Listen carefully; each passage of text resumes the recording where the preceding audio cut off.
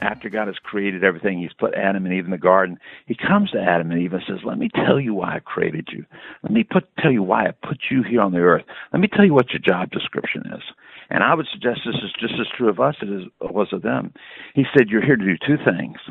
This is Genesis 1:28. First thing I want you to do is fill the earth with my images.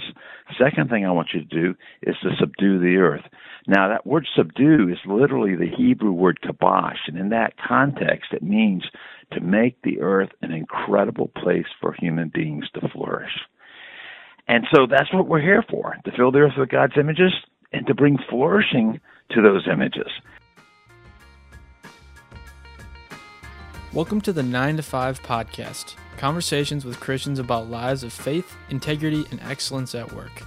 They are from Christians in Commerce, a ministry supporting and encouraging men and women to be Christ in their workplaces. We hope you enjoy this episode. Hi, this is Steve Becker, and today I'm talking with Hugh Welcho, who's the Executive Director for the Institute on Faith, Work, and Economics. Thank you. It's great to be on with you today. So, Hugh, maybe you could tell us a little bit about your organization and what you do and focus on.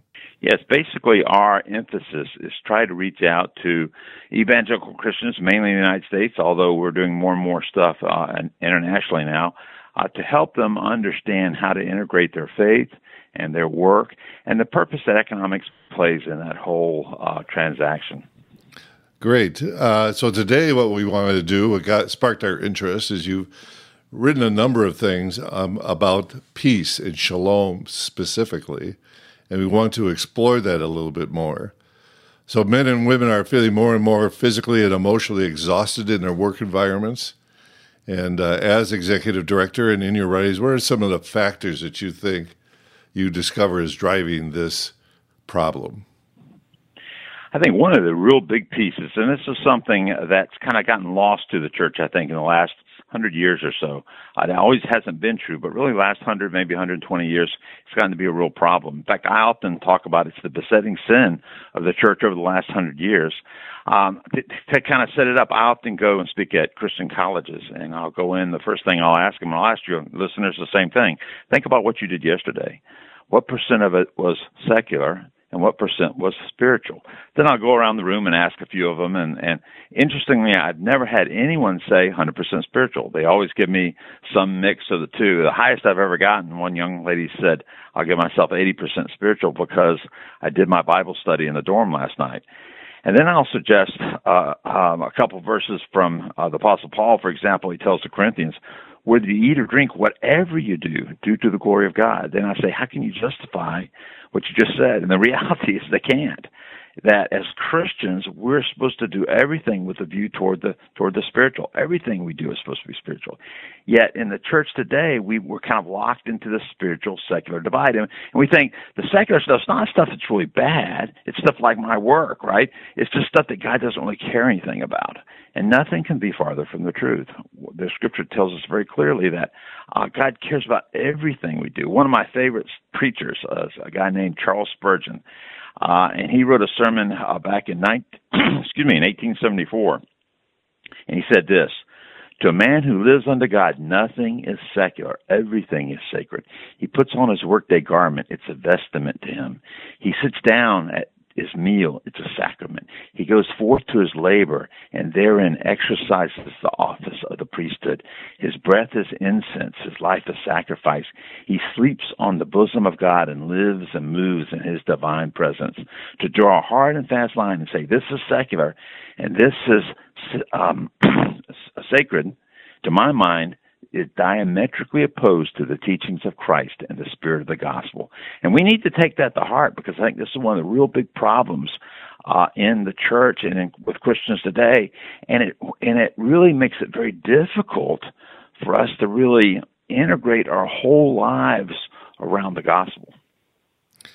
You know, what strikes me is a lot of people in facing the demands of work and other responsibility in home and community, they try to talk about finding balance in their lives. Experts talk a lot about work-life balance as being the key. What's your perspective on that? Yeah, you read a lot about it. In fact, there's a whole industry that's kind of built up around that. And I think really they're going the wrong direction. Because like I said, I think the first step is understanding that everything we do to the glory of God. And then really the second step needs to be to begin to think about, why do we work? And if you ask people that, and I've asked a lot of people that over the last 7 or 8 years that we've been doing this at the Institute, they'll give you all sorts of answers like to put food on the table, to pay the rent, on and on, put my kids through college. And we really don't get past the immediate needs. We really need to get past that and understand the long term. What is the basis of our work? What's the why for our work? It's interesting, if we go back to the book of Genesis, you look at the first chapter, and we read about the creation story. And it's an interesting thing. There on the sixth day, after God has created everything, he's put Adam and Eve in the garden. He comes to Adam and Eve and says, let me tell you why I created you. Let me tell you why I put you here on the earth. Let me tell you what your job description is. And I would suggest this is just as true of us as it was of them. He said, you're here to do two things. This is Genesis 1:28. First thing I want you to do is fill the earth with my images. Second thing I want you to do is to subdue the earth. Now, that word subdue is literally the Hebrew word kabosh, and in that context, it means to make the earth an incredible place for human beings to flourish. And so that's what we're here for, to fill the earth with God's images and to bring flourishing to those images. And that hasn't changed. But what did change is sin came into the world. And as fallen creatures, we're unable to fulfill that mandate. But those of us who've tasted the grace of Jesus Christ have been put back into the position of Adam and Eve to understand who God is and what he wants us to do. And this is what he wants to do. I often say this passage in Genesis 1:28, that if you think about it in the context of the gospel is a call to a redemptive, lost, and forfeited calling to fill the earth with images and subdue it. Now, we have to change the images part a little bit because of the fall, and we still live in a broken world. We have to say to fill the world with redeemed images. But see, the problem today is, as Christians and with the church, we talk a lot about that part, right? That's evangelism, that's discipleship, that's church, that's family. But the subdue the earth part has kind of gotten lost, and that's just as important as the fill the earth with images part. So we have to understand both of those and understand that's the purpose of our work. And once we begin to get a grasp on that, and we understand that filters in to everything we do. One of the problems we often talk to people about is they have a sense that their work is just a platform to share the gospel, right? It's just a platform to do evangelism. We said, no. I mean, of course it is a platform to share the gospel. I mean, trip to the grocery store is a platform to share the good news to anybody that wants to hear it.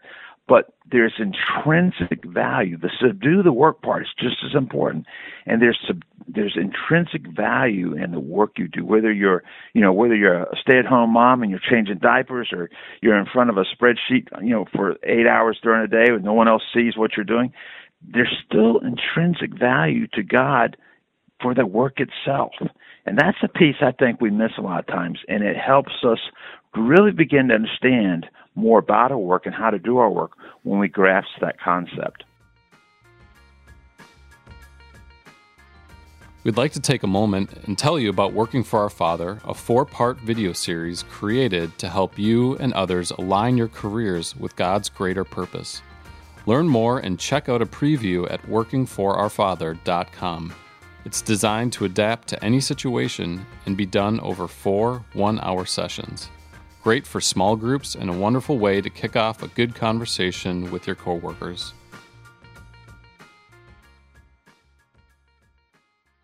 So it sounds a lot like the need to integrate everything into this one mission that we have to love and serve God is really a key to what you're saying.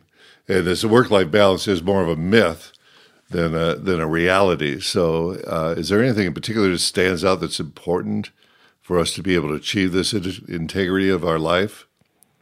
Yes, I think it's very important to understand. It's really not work-life balance as much as integrating everything together. One of the problems we have a tendency to silo things away kind of on their own. That's one of the things we do at work. We're very good in our culture about kind of siloing things off, partitioning them off. Os Guinness, in a book that he wrote called The Call, probably almost 20 years ago now, he said our primary calling as Christians is all the same, and that calling is to become disciples of Christ. But then he goes on and says, out of that primary calling flow 4 secondary callings. And he said it's in those secondary callings where our discipleship for Christ really works itself out in the real world. This is what Paul says when he says, work out our salvation in fear and trembling. And he says those 4 secondary callings are our call to family, our call to church, our call to community, and our call to vocation. So we're all called to the family, and that role changes from time to time. We start out as a son or a daughter. We become parents. We become grandparents. I'm in that stage now. It's a great place to be. But that role changes, but we still have a calling to the family. And a lot of the work we do, of course, is unpaid work, we do in our families. Likewise, we have a calling to the church. All of us, not just pastors and missionaries, all of us are called to go to the church. The Bible makes it very clear. And use our gifts and our talents to edify the body of Christ when we work together. And then we have a call to community. This is the story of the Good Samaritan. And then last, we have a call to work, to go out and work and do things in our vocations. So the time we spend during our day or week is going, in those 4 areas, is going to change. And it's going to change over time. There are parts or seasons of your life when you're not going to spend a lot of family time. When you're in college, you may come home for Thanksgiving or Christmas, but then you get married and your family time expands, and you get kids, expands a little more. Then you become empty nesters and it shrinks back again. There are only 24 hours in a day, so you can see that the time we spend in these 4 different areas of calling expand and contract depending upon our season of life. But we're always called to all 4 of these things. In fact, the Bible calls the work, paid and unpaid, that we do in these 4 areas, it calls stewardship. And it's very important. So it's a way to kind of begin to think about not necessarily balance, but integration. How do we kind of not silo these things off, but see them all as what God has called us to do? And you've written a lot about the Old Testament concept of shalom and the importance of understanding that and knowing where we're headed or what we're being called to do. Now, our modern ears think of it more as a greeting, meaning peace or lack of conflict. But from what I've seen, what you've written, is the biblical view a lot different than this? And if so, how would you contrast it? Absolutely. One of the things that I would say, and once again, you go back to Genesis then in the very beginning, God created everything around us for a specific reason, and that specific reason is so that it might glorify Him. So the entire creation, like a great painting reflects the glory of the painter. The creation reflects the glory of God, and as part of the creation, we're supposed to do that in our work as well. We're supposed to reflect that glory. And so if you think, okay, so if God put us here to glorify Him, when is He most glorified? And I would argue that He's most glorified when His creation works like it's supposed to. Yet we know, as we said earlier, because of the fall, things don't work like they were supposed to. And there's this true sense that deep down inside of every human being, there's a scholar named Jonathan Pennington that's written a bunch of stuff for us. And he wrote one time, he said, all human behavior, when analyzed deeply enough, will be found to be motivated by the desire for life and flourishing, both individually and corporately. C.S. Lewis says, how would I know a line is crooked unless I'd seen a straight line? See, there's something deep down inside of us that understands that there's something missing, that there's something wrong here. And what I would suggest is that thing is peace, or what the Old Testament scholars and prophets called shalom. The best definition I've seen for this word shalom, I mean, we say, typically in the Old Testament, we translate it as the word peace, far too weak a translation. The best translation I've come across is by a guy named Cornelius Plantinga, and he wrote in one of his books, he said this, he said, shalom is the webbing together of God, humans, and all creation in justice, fulfillment, and delight. Shalom means universal flourishing, wholeness, and delight, a rich state of affairs in which natural needs are satisfied and natural gifts are fruitfully employed. Shalom, in other words, is the way things ought to be, the full flourishing of human life in all respects, just as God intended. It's interesting, there's perfect shalom in the garden. and there'll be perfect shalom in the new heaven and new earth. But we know because of the fall and because of sin, this beautiful shalom that God made, think of it as this incredible tapestry, has just become unraveled. So part of what our calling to do, interesting enough, in those four areas of family, church, vocation, and community, is to go reweave shalom, go back into the relationships that we have, to the work that we have, in some way move things back a little closer to the way they were supposed to be. Understanding we'll never have perfect shalom until Jesus comes back and restores it. But our job in the meantime is to put that back the best we can. So from the Old Testament perspective, to the people in the Old Testament, the whole concept of shalom would be life in good working order, the way that God intended it, is what you're saying, correct? Right. That's correct. Let me give you some examples. Let me give you an example out of the Old Testament, and this is because we don't think this way, right? So on your Christmas cards, you often have, Jesus is the Prince of what? Peace, right? Well, see, but Jesus is not the Prince of Peace. Jesus is not a prince that's going to come back and just keep the countries from fighting with one another, right? Jesus is the Prince of Shalom. Jesus is the Prince that's going to come back and make everything back to the way it was supposed to be. One of the things that we have to kind of get out of our minds as Christians is that salvation is not just a bus ticket to heaven. Salvation is more, it embodies much more than that. It's a call for us to help God's redemptive work, even in the here and now. But once again, it's giving people a taste of what the shalom looks like and what we do in our work, and particularly in those four specific areas.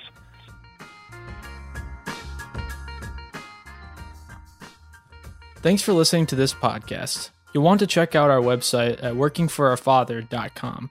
It's constantly being updated with new content to support you and others in living your faith at work.